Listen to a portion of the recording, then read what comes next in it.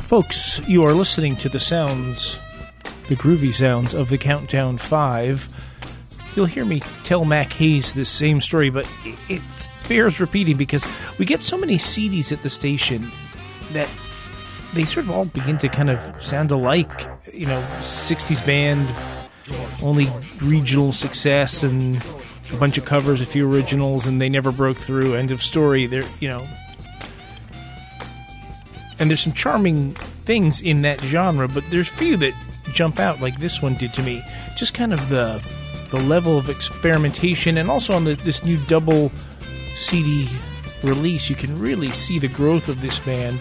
Also, they're from Texas, from a scene on the beach in Galveston that I just wasn't familiar with at all, and it turns out that really they started that scene out. So, super interesting story, and I love guests like this that listen to your question, answer them, and are polite and on time and prepared and have great memories. So, shout out to Mac Hayes. Thank you. Check out his website. There's tons more to the story, tons more information, and he's been making music for 50 years. I didn't even get into his tenure with Liza, so check out those stories on his website. The Countdown 5, folks. Check WFMU.org/Michael. You'll see the list of upcoming guests. And enjoy this interview with Mac Hayes of the Countdown 5.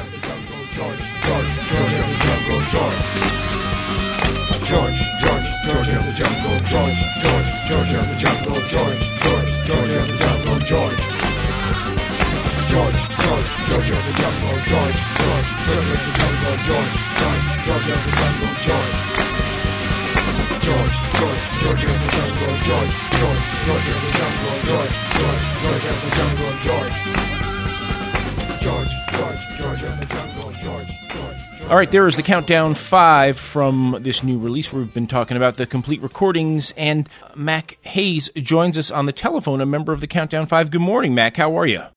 Good morning, Michael. I'm doing fine. Thank you for having me. Oh, it's my pleasure. We get a lot of reissue CDs at the station, and there's always a few good tracks, or there's of some sort of historical value, or it seems like there was a time in the 60s when you guys existed where there were just a million bands and they all made records, and 99% of them kind of faded. They were more of a live act than a recording act, and it seems like that is sort of the case for you guys. But so usually I listen to these CDs and they're not that interesting, but this one really caught my ear. There's you can really sort of see the evolution of the band, and the music you guys were making was very sophisticated.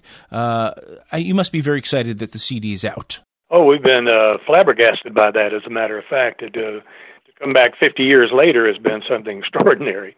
Yeah. So the original band, there was a band called Dee and the Dominoes, and I'll race through this part.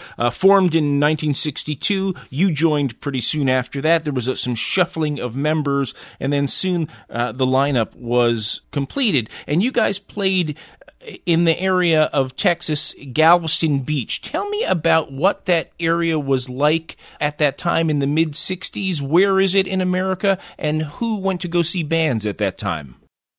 Well, we really kind of started down on the Galveston Beach. Actually, it was just a little place that sold beer through a window, but they had a 8x10 concrete slab on the side, and we were all really kids at the time. This was about 63, I guess. And I convinced them that they'd let us play on that slab. They'd, on Saturday and Sunday afternoons, they'd sell more beer. And they started doing that. And by the end of that summer, they had already started expanding the place. And by the next year, they hired us for the season, from like March through September, to play 6 nights a week and 2 afternoons. And by that time, they had built an actual building that would hold around 300 or 400 people. And that kind of started a thing down on Galveston Beach that went on for, a few decades. And it was the spot for all the college kids for the summer. And they came down from all over the country. And it was just an incredible place. When we started there, we were Dee and the Dominoes, and within the next year or two, we had, for other reasons, had changed the name to the Countdown 5, and that's where it stayed. So was the name of this club the Bamboo Hut? Is that what we're talking about?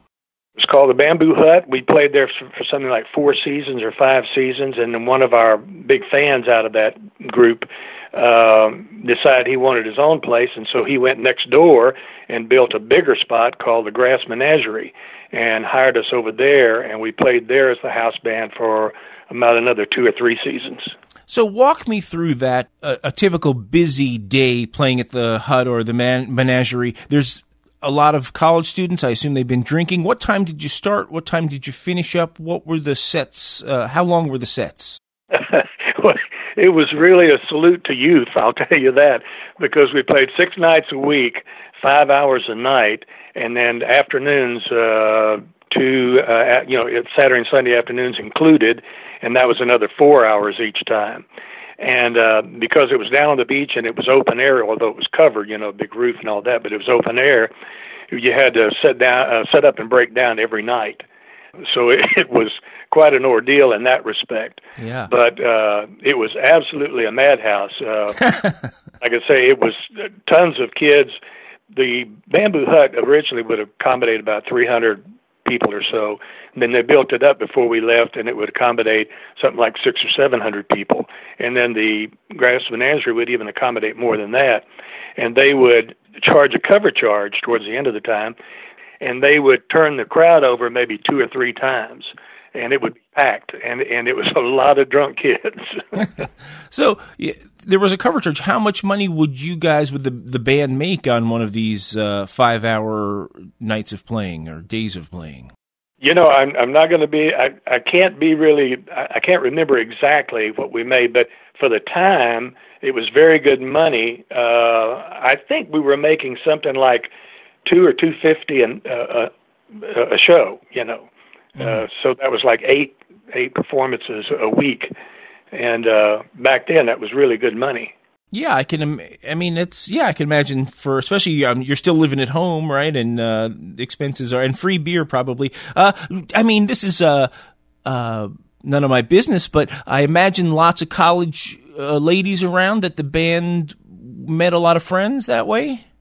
I know nothing about that, Your Honor. All right. Yes, there was. There were a lot of gals, and a lot of temptations in that regard. But the craziness of it all, every night and every day there was always something. Of course, there were a lot of drunken fights and stuff like that, and the stories could go on endlessly, believe me. Actually, some of our biggest fans back then, I won't really mention names, but they later went on to become pillars of the Galveston community, very wealthy and all that sort of thing. And back then, they were, running buddies of ours down there on the beach, and it was not unusual at all on a Friday and Saturday night for us to finish playing at 2 o'clock in the morning, and they'd hire us to pack everything up and go to one of their houses and play till 4 o'clock in the morning or 6 o'clock.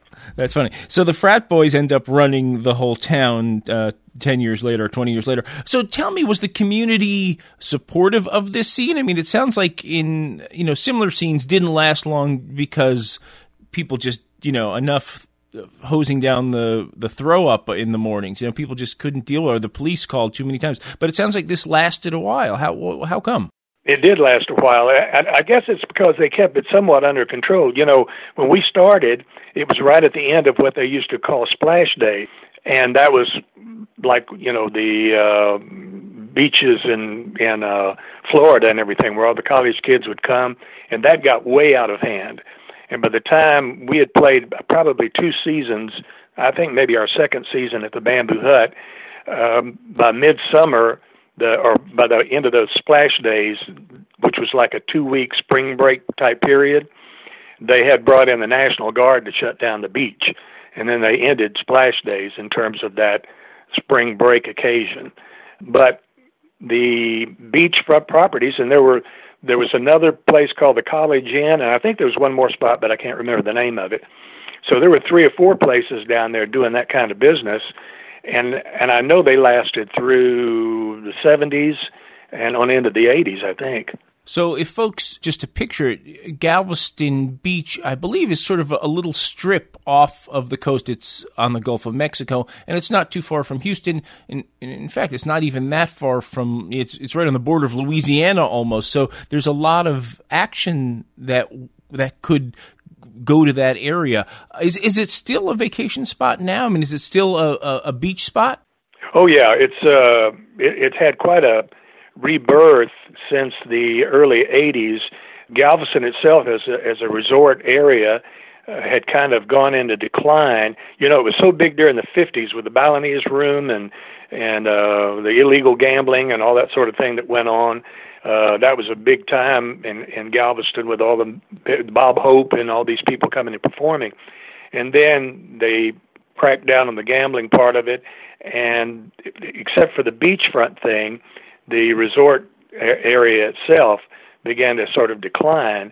And Mr. Mitchell, George Mitchell, the famous oil man from Galveston, decided to start picking it back up. And in the early 80s, he started pouring a lot of money into Galveston, building new hotels and nightclubs and restaurants and pushing the Mardi Gras again and all that sort of thing. And he really brought back a rebirth of Galveston, and it's flourishing now.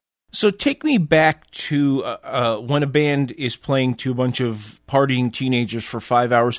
What percent, I mean, I assume you started as a cover and slowly started to add originals. That seems to be what a lot of bands do. Is that what you guys did? Yes, we were strictly a cover band for the first 2 or 3 years, I guess, 3 or 4 years maybe even. And not only a cover band, but really we were kind of into the show thing in terms of a lot of fooling around and dealing with the audience and doing even choreography and that sort of thing, medleys and a lot of up-tempo, high-energy stuff. And then we had a couple of things. We were able to procure a guy to manage us, so we brought in a manager, and that's where it kind of began to turn around and become more focused on trying to break out. Well, let's talk about how did you pick covers? Would it be a new song came on the radio and you guys would run to the store, buy a 45 and figure it out and add it to your show as soon as possible? I mean, how did you pick what songs to add cover wise? Well, actually, that's pretty much kind of a preference thing. And like I said, we were a high energy pop rock and roll band. We weren't blues and we weren't country and that sort of thing. We liked the high energy stuff, and playing down on the beach obviously was a big influence on that because, you didn't do many ballads down on the beach. Yeah. You had to keep everybody rocking and having a great time. Yeah. So you get signed to do this weekly TV show called Impact, and I guess the producers want you to change your name, so you pick the Countdown 5. I assume TV was a big deal back then, and was this a show that all the young folks watched? Yeah, we seemed to get a lot of good response off of it. It only lasted, I think, one season, so it was not enough to keep going. There was a local TV show in Houston called The Larry Kane Show that was a kind of a bandstand type show, and that really dominated the airways down here. This show was designed to sort of mimic the Dick Clark show with Paul Revere and the Raiders. Where the action is, I think? Where the action is, yeah. This was kind of formatted after that. And the guy had seen us playing, the producer had seen us playing in Galveston, and we were kind of a Raiders-type band in our concept, with a high energy and time, fooling around and having a good time. And so he came up with that idea of doing the show called Impact that was all recorded in Galveston. We filmed it down there. We would go to different places in Galveston and, do cover songs and all this tomfoolery type, Monkees type Raider stuff. Were you college age at this time, or were you still in high school? When we first started, we were seniors in high school. And then right after that into college. Okay, so you guys started making records. In fact, one of the first records is sort of an ode to that club you mentioned earlier, the Bamboo Hut. And the early records, as you can hear on this new CD, are very garagey, but very quickly the sound changes. And I mean, I would just assume that part of that is from playing so much, you guys got really good. Am I right that I don't know if you can judge this objectively, but were you guys really good? We were really good together. In terms of musicianship, especially, there were three out of the five of us, that really progressed exponentially, and that was the drummer Tommy Williams and the bass player Tommy Murphy, which really became the bedrock of the band. And then John Bowser was our left-handed lead guitar player, and all of them sang. And Bowser was really a consummate musician. I mean, he was the real deal. And I was the lead singer, front man, and then Stephen Long was our pianist or keyboard player and sax player. And Stephen and I filled out the group. But those three were really just progressed incredibly musician-wise, and that showed up in the recordings. So how many 45s did you guys make, and how did they sell at the time? How many that were actually released? I want to say there were maybe 4 or 5 45s, two on one on each side, that were actually released during that time period. And I don't know that we got that many sales out of it, but we got a lot of exposure out of those records. There were 2 of them that actually charted on the Billboard 100, although I have not been able to find that either. But supposedly I'd seen that back in the day. That's interesting. Yeah, I've read that in your press information. Perhaps it's an exaggeration, perhaps not. I read that you guys were part owners of a recording studio, Andrus Productions. Why would a bunch of young men buy into a recording studio? Well, that was the deal about when we got a manager. We signed up a manager who took control of our business, and that was one of the main things that we did that was so much different from virtually all the rock and roll bands back at that time, local bands. And he really organized us, and this was when we decided that we needed to start writing our own music and recording if we were going to break out of just being a party band. And one of the ways to do that in our mind was to become involved in a studio. So we had met Walt Andrus, who was just an amazing guy, and we decided to buy into the company itself, and we did so, became stockholders in the company, then really put our heads together and started recording. It's interesting. You guys were, because of your prowess and fame, became sort of the go-to opening act for bands that would come through. Can you remember some particularly amazing experiences of seeing acts who blew you guys away? Yeah, we were the opening act for Paul Revere and the Raiders on the first time they ever came to Houston. It was actually a place called La Maison, and it was a teenage place, and it was actually an old grocery store that a guy had bought and cleared out and turned it into a teenage nightclub, and it would hold about 2,000 or 3,000 kids, I guess it was. And that was the first time they ever came to Houston, and we were the opening act for them, which was really exciting for us because we thought they were one of the hottest bands, and obviously we kind of patterned ourselves after them in terms of the theory of what we were trying to do. And we also opened, I know we got really excited one day. Our manager came in and said, well, you're going to open for the Dave Clark Five. And the Dave Clark Five was second only to the Beatles in the world at that time. And so we were saying, great, where are we going, L.A., New York, where, overseas? And he said, no, actually, Nederland, Texas. And Nederland, Texas is a sleepy little town just outside of Beaumont, Texas, here, not too far from Houston. And we didn't even know there was a venue that would hold that kind of thing. But there was a venue there that would hold, I think, something like 5,000 people. And sure enough, it was Dave Clark Five. We opened for them. Were they good? Yeah, they were great. They were great. And that kind of started us on that trend, first of all, of getting mobbed and all that sort of thing. That was going on with all the Beatlemania. And we had not become accustomed to that. until we did the thing with the Dave Clark Five, and then kind of got mobbed and started seeing what that was about. But then our records had gotten played really down through the Gulf Coast, because we used to play from Texas to Mississippi, even into Alabama and that sort of thing, Louisiana, what we call the I-10 circuit. And we played a lot of the major colleges and that sort of thing, and that's how the promoters kind of picked up on us, especially being a showy band, to open for the national acts when they made their Gulf Coast swing, because the kids mostly knew us almost as good as they did the national acts down in this part of the country because of our records. Gotcha.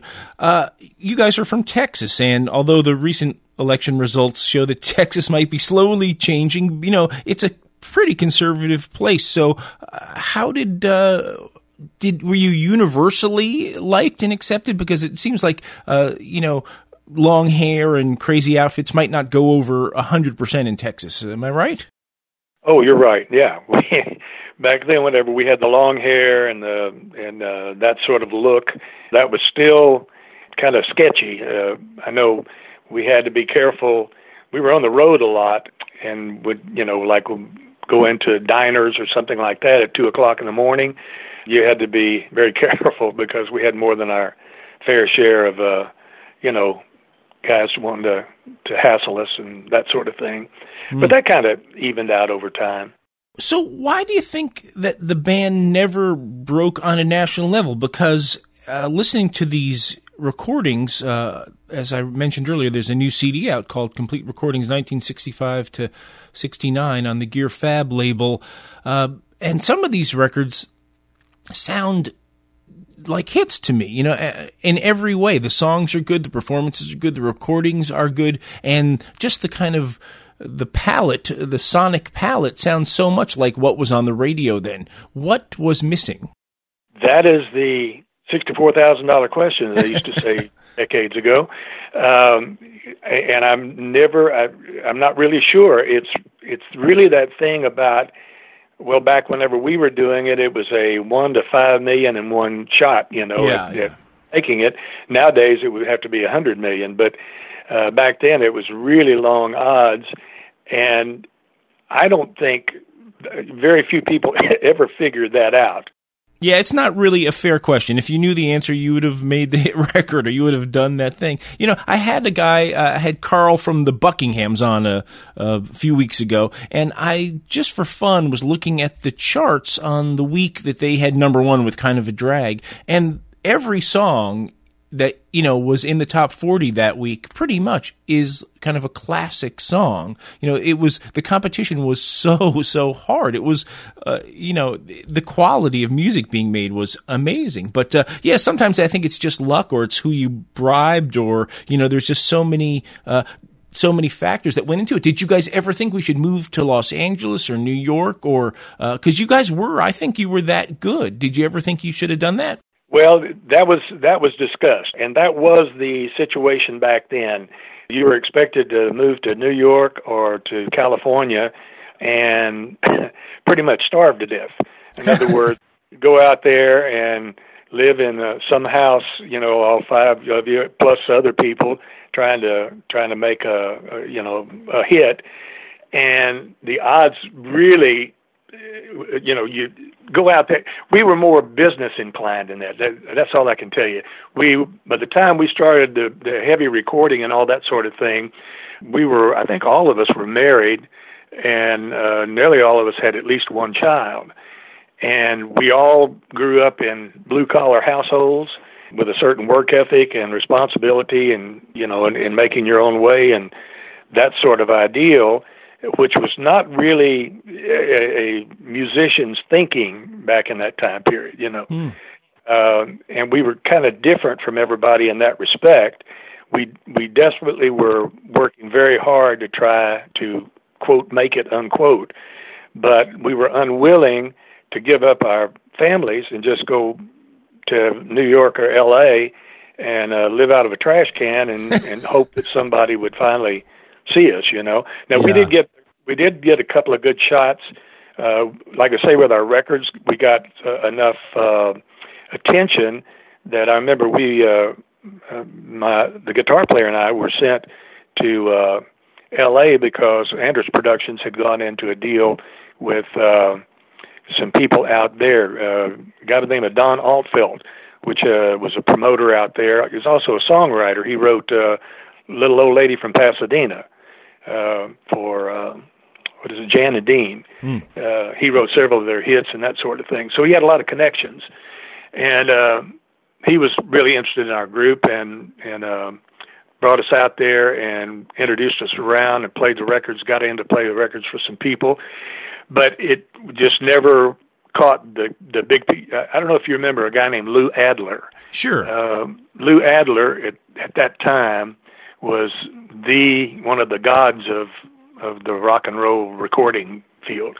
Wherever he, placed his hand, that's where you were blessed and you could make it.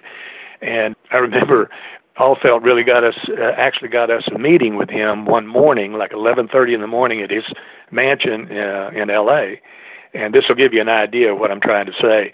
Is we got there, servant came to the door, let us in, said he'll be in a minute. Probably about 45 minutes or an hour went by, and finally Lou Adler walks in a bathrobe and his hair all tousled. Obviously, had just drug himself out of bed and was obviously hung over real bad. And we, Altfeld said, "Hey, this is Mac and this is John, and so we got this record here." And he never acknowledged us or anything. He went over to the bar and poured himself a drink and said, "Yeah, put it over there on the bar. I'll get to it." That was the end of it. Welcome to Showbiz. Yeah.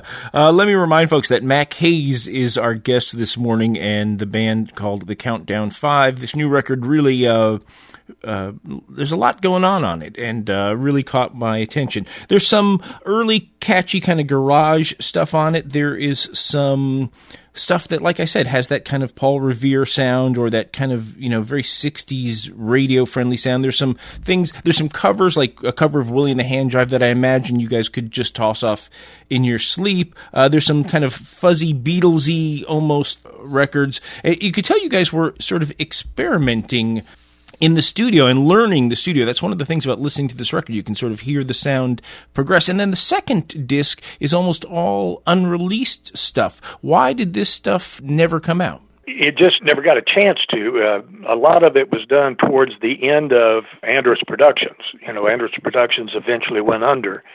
And a lot of it was done towards the end of that, so there wasn't the actual energy and enthusiasm getting it out there to get released. And that was the thing that amazed me from Roger Maglio with Gear Fab Records whenever he contacted me back in the spring and said he had bought all the masters up. Well, we were part owners in the place, and we didn't know what happened to the masters. And so that, I don't know how the heck he got a hold of them 50 years later, but that was pretty extraordinary. Now, we do know, because two of the songs on there that were our biggest songs, Uncle Kirby from Brazil and Shake a Nana, those two I found out in the 90s when I first put up my website. I found out that those two records had been put on compilation albums in Europe in the 70s. I started getting, they were on my website, obviously, as part of my bio, and I started getting emails from people in Europe, Spain, France, England, saying, "Oh yeah, we remember those songs. We used to dance to them in the discos in the 70s in Europe," and we never knew that. As a matter of fact, somebody emailed me a Billboard Top 100 German chart, and for like a 2-week period of time or something, Shake a Nana was number 1 in Germany in 1968. So go crazy. Figure. Yeah, that's very unusual that he was able to buy the masters. I mean, do you think that that somehow there's something a little screwy with that? I don't think so. I mean, I don't think there's anything screwy on Roger Maglio's part. I mean, he's got a long career. He's been doing this since the 80s, and he's very, believe me, I checked him out before we ever signed, publishing contract with him. But did you guys feel that you owned that you already owned them? That they were someone else's to sell? Right. We certainly thought we owned part of them, as part of the business. But let me tell you, you know, in the 60s, that was pretty much standard operating procedure. Nobody really got the money they were supposed to get in the 60s in the bands, and that includes the Beatles, the Stones, and then when you go down to our level, you can see there was just no way, nothing. Yeah. Well, I've heard that story a million times. So in 1969, the band disbanded. Why?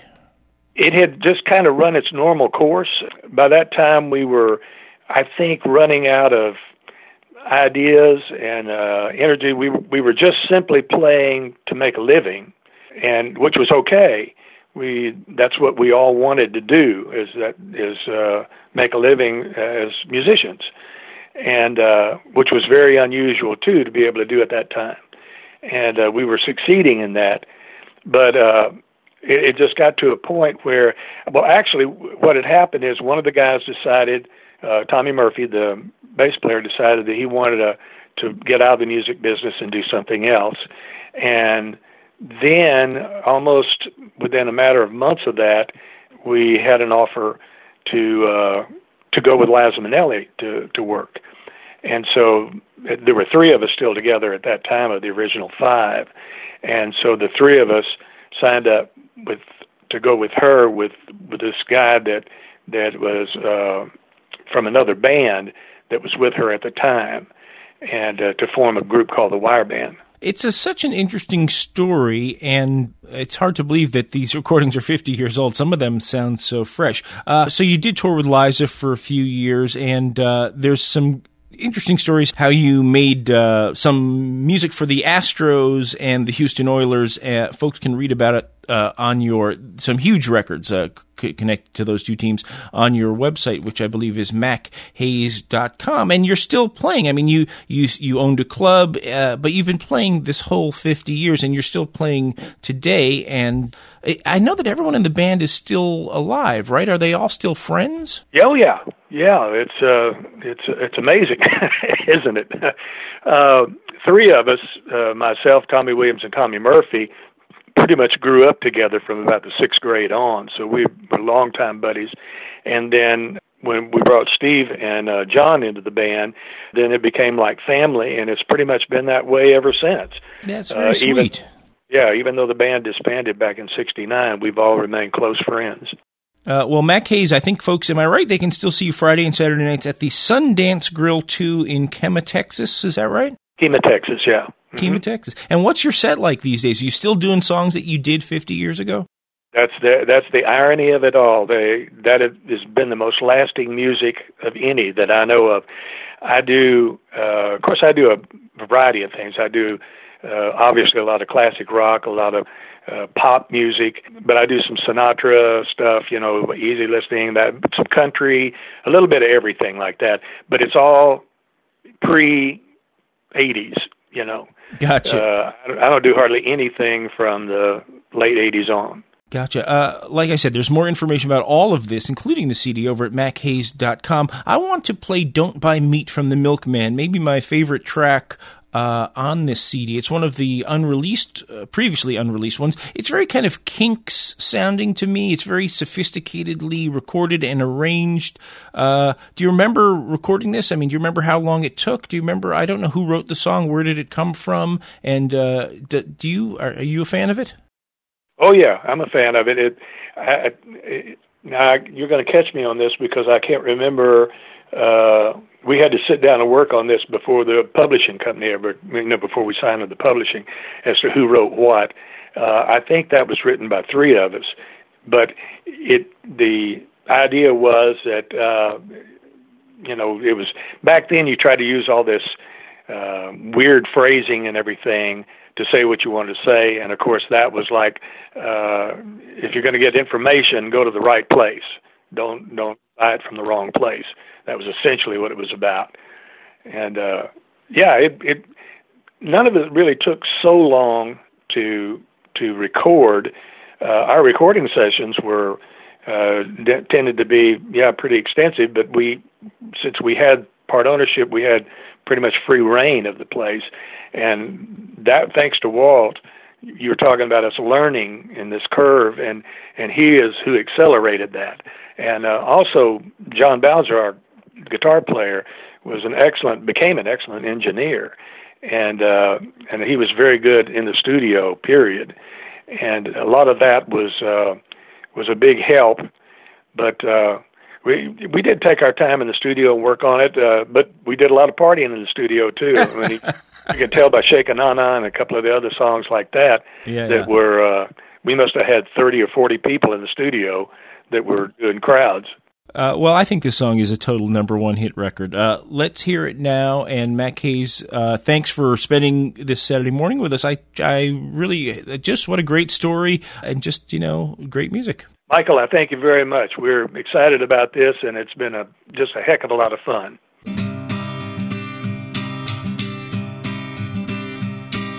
Sunrise finds him standing there, knocking on your door.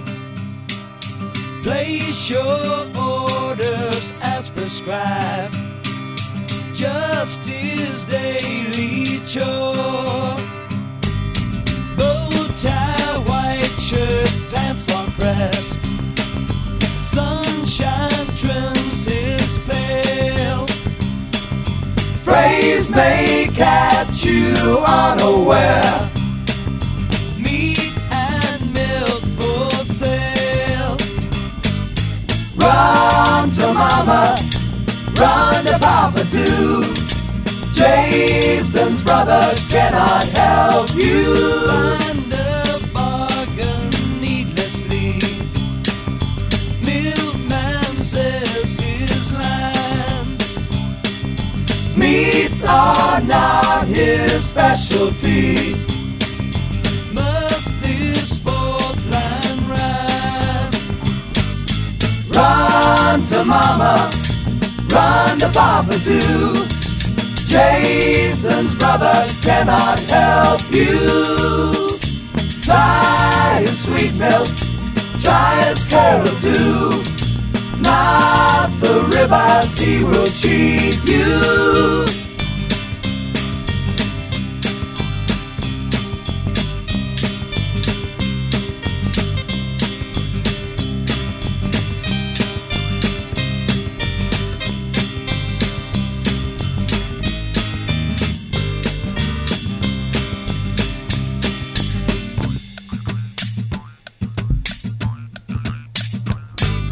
Run to mama, run to papa too.